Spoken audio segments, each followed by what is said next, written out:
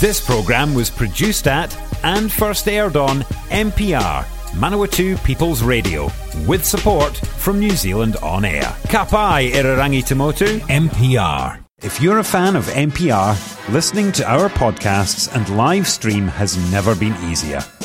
Just search for accessmedia.nz on the App Store or Google Play and download the app with the kiwi fruit logo. Once you've got it, pick Manawatu People's Radio from the list of stations and go find your new favourite show.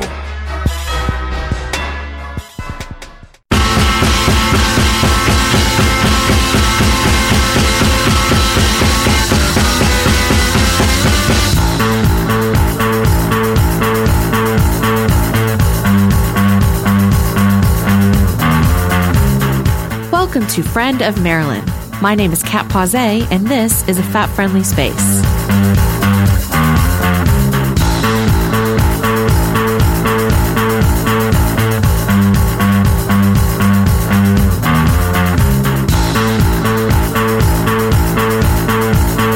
Welcome to a special compilation episode of Friend of Marilyn. Instead of a brand new show this week, what you're going to get are some highlights from some of the best interviews that have been done here at Friend of Marilyn over the last couple of years.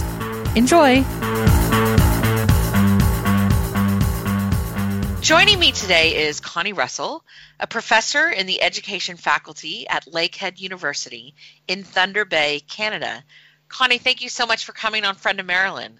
Well, and thank you so much for having me. It's an honor.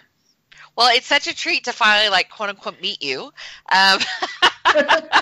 Just, full disclosure to the listeners, Connie and I have known each other through the academic world and engaged online for quite a few years. I had a chapter in a book that you edited quite a few years ago that was really fantastic. So it's nice to actually hear your voice. Absolutely, Kat. Because I knew your work long before you contributed that fabulous chapter to the Fat Pedagogy Reader. We read each other's work and have an imaginary person in our head, and it's nice now to have some reality behind that imaginary person. That could be an interesting study in and of itself in terms of before you meet this person or see this person, what's in your mind? What do you have? Well, interestingly, I actually, have, and it ties to my work, is because I do work in outdoor education. I certainly found that when I went to outdoor education conferences after I'd started publishing, you could see people's faces as they started to register, because I was not at all what they were expecting as a fat woman, because fat people are pretty rare in the field. It's a lot of hard bodies and snug outdoor clothing. And so you could see the sort of their face change and them sort of trying to compute oh my God, she's fat. Oh, what do I do with that? Yeah, no, that definitely, I can see those faces, I think a lot of us have been kind of in similar situations, or have at least kind of seen that happen. I wonder though, if that happens, I would imagine that happens a little less now just with the internet, in the sense of I've never met you, but I knew what you looked like, before today, just because, I've seen your image on your staff page or those other kinds of things online. So I wonder if it happens a little less maybe. I think it does happen a little less. And of course, going to conferences, then people, get to know you so that they know what to expect. And now that I'm actually writing about those issues, anybody who's actually read familiar with recent your work, things right? Would be aware. Yeah. It's fat studies. I wonder what that means. So yeah, it does happen less than it did in, 10, 20 years ago for sure. So Connie, I'd actually love to hear a bit more about kind of how you got into fat studies, as a topic for academic exploration. How did that come about for you? Well, it actually was happenstance. So, I was a fat kid, a fat adult, and I had internalized a lot of that fat phobia, and it benefited me in some ways in terms of leading me towards academics, as I, emphasized my intellect versus, my phys ed career, which I, dropped phys ed as soon as I could. And so I found that it wasn't until, my early 40s when I happened to run into a researcher named Heather Sykes, who is a prof at the University of Toronto, and she was doing some work on fat learners in phys ed studies, and she had a great intersectional analysis. She was looking at queer bodies, fat bodies, racialized bodies, and it was this giant aha for me, because even though I had been working in critical pedagogy, including feminist pedagogy, which pays lots of attention to embodiment, I hadn't encountered anything about body size. And it was just this wonderful gift to me to finally have a more critical lens rather than internalizing the objection, the shame that I had felt all those years. Did you find that bringing that into your work was difficult? I mean, did it, kind of already nicely integrate with kind of the work that you had already been doing, or did it still present quite a challenge to bring in that extra lens?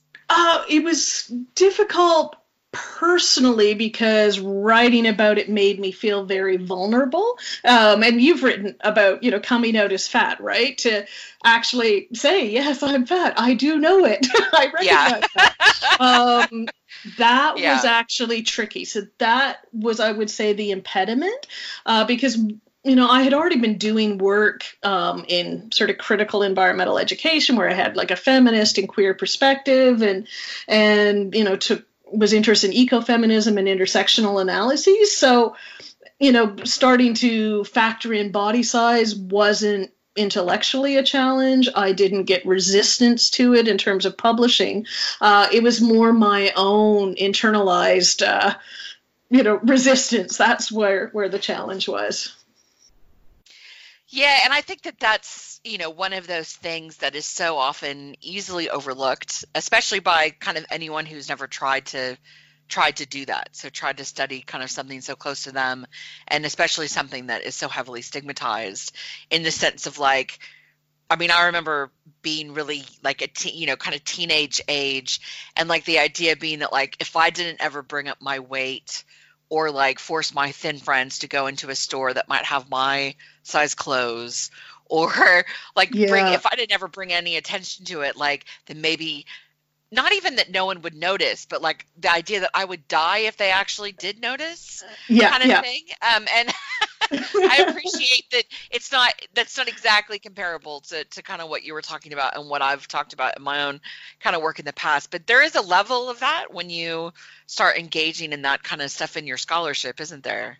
Absolutely. And I think that anytime we're doing work that's personally meaningful, you're putting your ideas out there. And then if people don't like them, then it can feel personal, right? Rather than, if I'm writing about, I don't know, like statistics or something on something that I don't really care about. Not that I've ever written about anything I don't care about. But I think that, for those of us who are personally invested, it absolutely can be challenging. But what was so lovely, I remember I wrote a paper called Fatties Cause Global Warming, and I presented it at a big conference prior to it being published.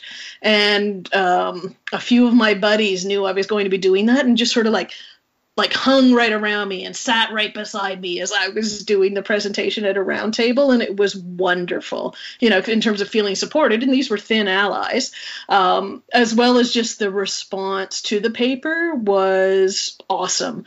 And so it was lovely to take that risk and then be supported by people, and, some people just being blown away because, of course, even now it's still relatively new.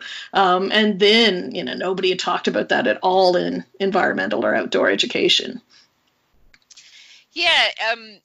I think that, as you kind of mentioned before, like about how people respond to you when they see you, when you add, talking about like fatness and fat bodies in education, like that's its own relatively new kind of field of scholarship that you are on, leading the field in.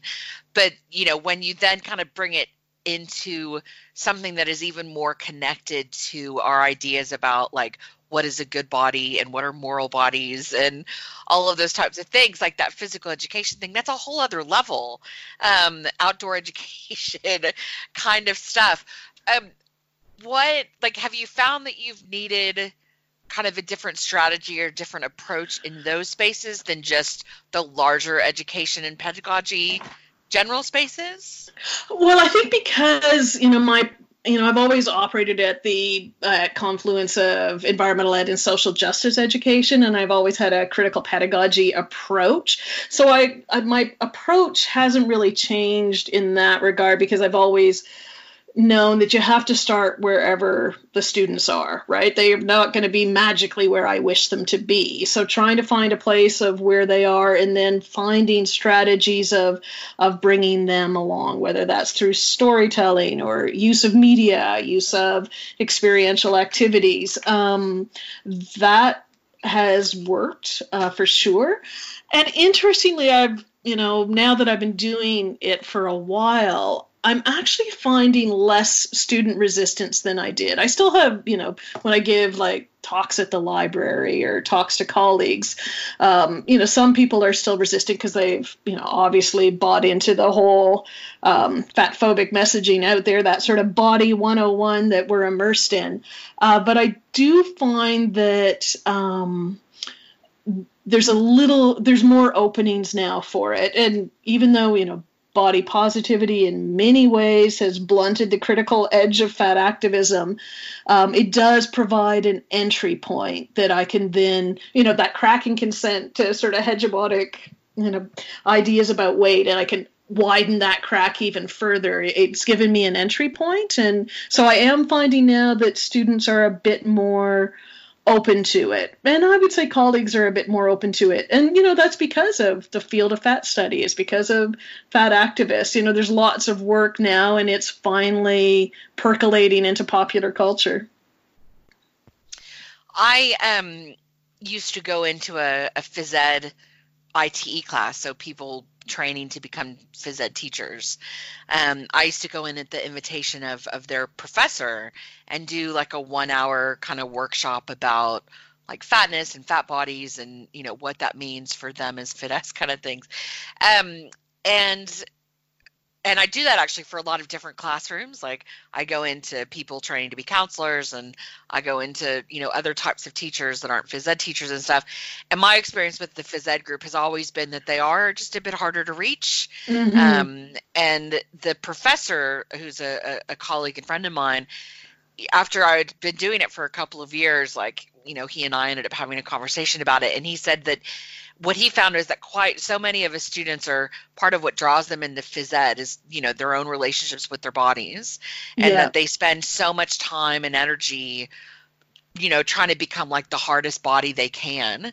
And that, obviously coming in to suggest that all bodies are good bodies, and, that they're not necessarily better people for that. It was his suggestion as to why, of all of the different groups of, doctors and nurses and nutritionists and whatever, counselors, and this particular group of teachers, training teachers, as to why that they might be the hardest group of all of them that I worked with. And that's always stuck with me.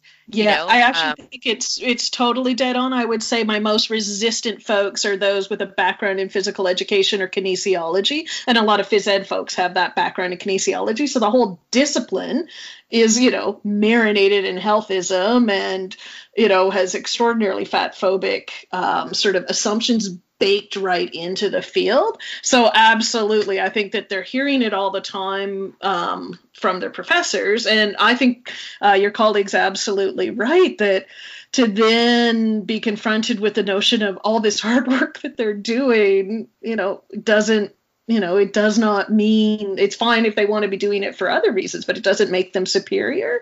And if they're searching for that power and that privilege, it's sort of like, oh. So yeah, I certainly, I've certainly had, I've given guest lectures where there's like a row of jocks at the back, with their arms crossed and frowning, and they may not get it, but or at least initially, and And that's the thing with critical pedagogy, right? It's like sometimes it's just planting a seed, and it may take a long time for that seed to blossom, and maybe it won't ever.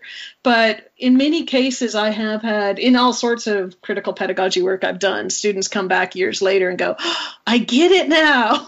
Whether that's about sexism or racism or sizeism. Sometimes it just takes a little while for them to see it.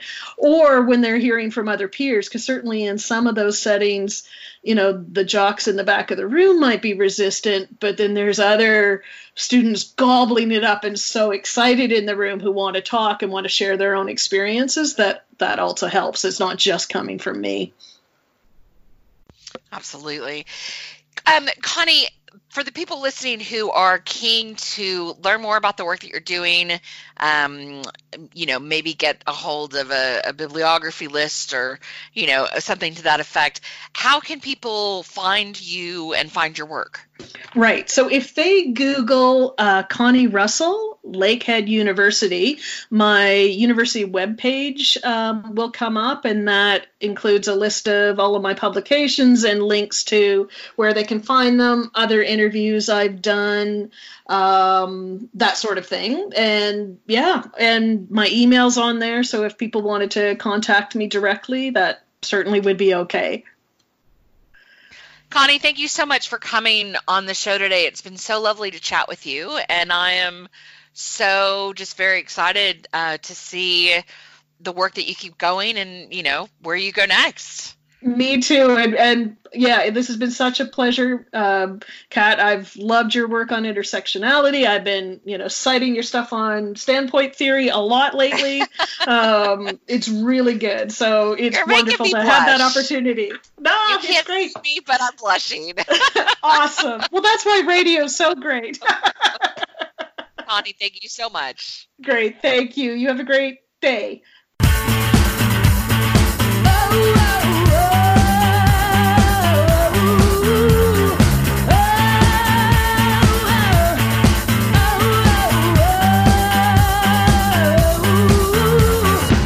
Joining me today is Sarah in Vienna, an intimacy coach who runs body empowerment workshops. Sarah, thank you so much for coming on Friend of Marilyn.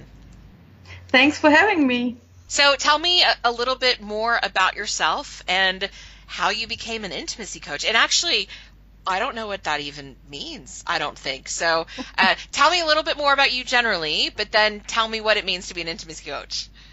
Yeah, thanks. I call myself a big body love and intimacy trainer, and I'm 32, living in Vienna, Europe. I'm originally an art historian and was working in the gender and diversity management field for quite a while, and doing different kind of diversity work, I would say. And I realized after a while that it wasn't enough for me, that I wanted to bring the body into my work. It was part of my personal story coming out of eating disorders, and after burnout, I came to breathwork and did a training, and that really got me in touch with my body again and trusted my body through that. I was fat back then as well.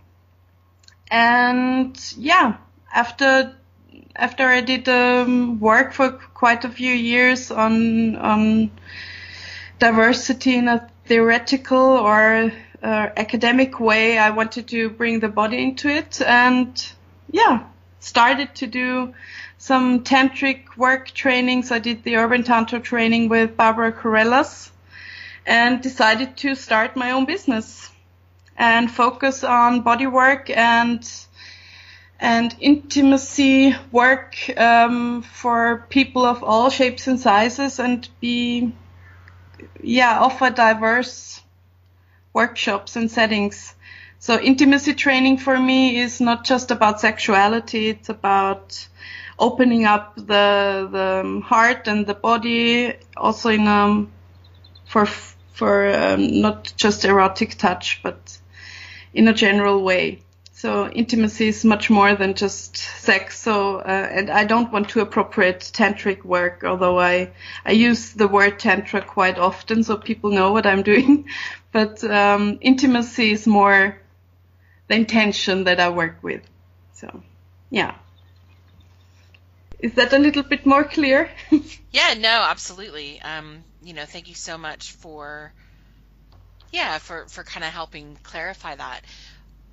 Do you find that, I hope I'm not asking to breach any kind of confidences and ethics, and if I am, just shut me down very quickly. But I'm wondering if when you're working with clients around issues of intimacy, and especially like physical intimacy, mm-hmm. do you find that there are significant differences in how people with non-fat bodies versus people with fat bodies that are your clients, in terms of how they approach that, how they respond to that, are their needs significantly different, or is it all kind of largely the same and it doesn't necessarily matter the body size that someone has?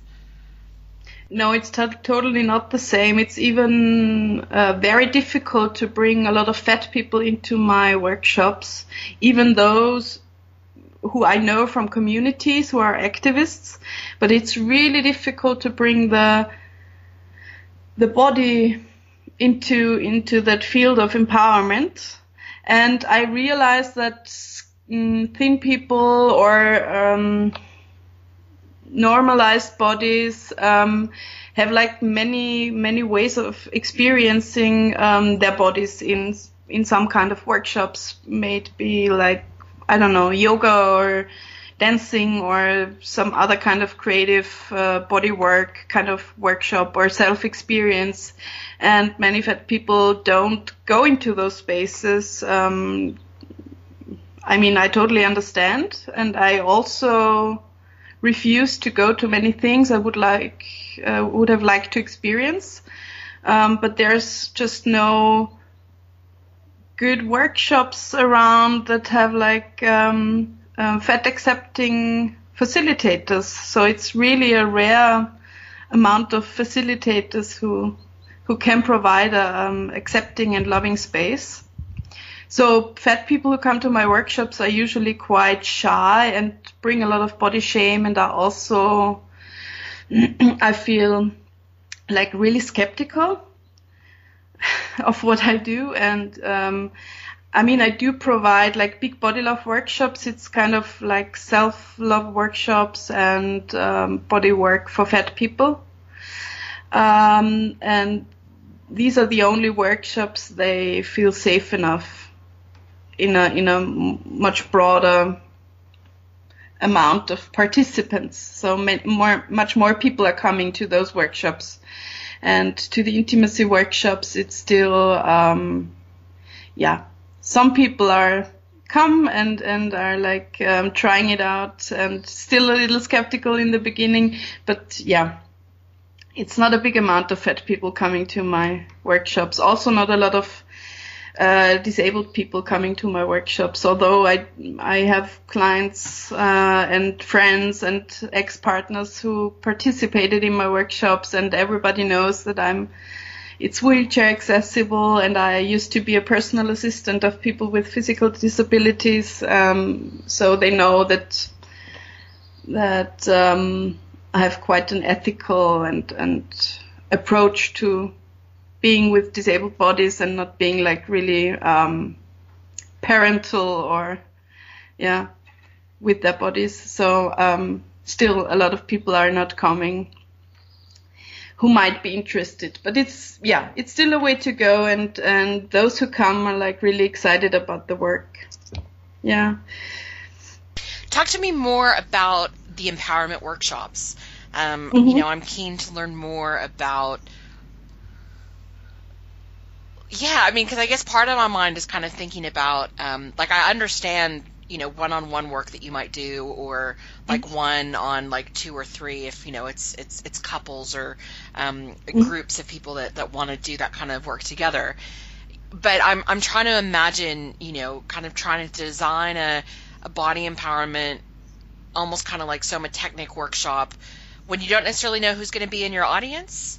I'd love to kind of hear a little bit more about that. Mm-hmm. So my main goal is to create a day where the participants go out into the world and have a different sense of being, meaning letting go of the outer look onto their bodies and that image of how they perceive their bodies to be not right, and have a sense of how their body actually feels. So I'm trying to do a lot of breath work and a lot of dance. There is a lot of community. There is no diet talk. So we don't go very deep into experiences of body shame, in the meaning of we don't talk about the horrible stories that we experienced, but rather have like small rituals where we allow those stories to be told and be witnessed with those, but create like positive and empowering stories, new stories. So it's a lot about sensing what the body actually wants to do, what feels good actually for the body, without thinking about, oh my God, how does my body look like when I move like this? Or is like my big tummy popping out of my pants or something? So it doesn't matter in that setting. And it's somehow it's very lovely ritual space. I create a celebration for that day. So there will be flowers and there will be good food that we share together. And we will create, I mean, mostly it's for women and trans folk. So we create our inner fat goddesses or heroines with clay, or do some other creative things. And there will be nurturing touch, like massages, or just being close to other fat bodies, not really totally not in an erotic way, but like just being close to bodies, and also letting go of that body shame, and claiming the space everyone just takes up, and being together in that. And it's really interesting because after quite short amounts of time, people are not interested in talking about the horror stories of the daily lives, and just feel themselves. And it's really, every time I go out and go home, and I'm very blessed to share space for that. And I'm trying to take up space for others who might not feel so easy to do that for themselves. And then they go out and feel like quite confident and know they have a community and can come back. And so that's what I'm doing. I mean, that sounds incredibly powerful, Sarah, and I so wish that I could come to Vienna and bring all the fat people that could benefit from those types of workshops and that kind of work with me to see you in Vienna.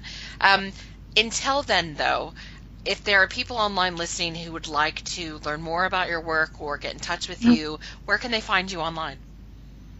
My website is called bigbodylove.com. It's, what's it called in English? The line between words? The underscore or the dash? No, the dash. The dash. No, it's not the underscore. No, So it's a dash between every word, big-body-love.com. Otherwise, you find some interesting erotic sites, I think.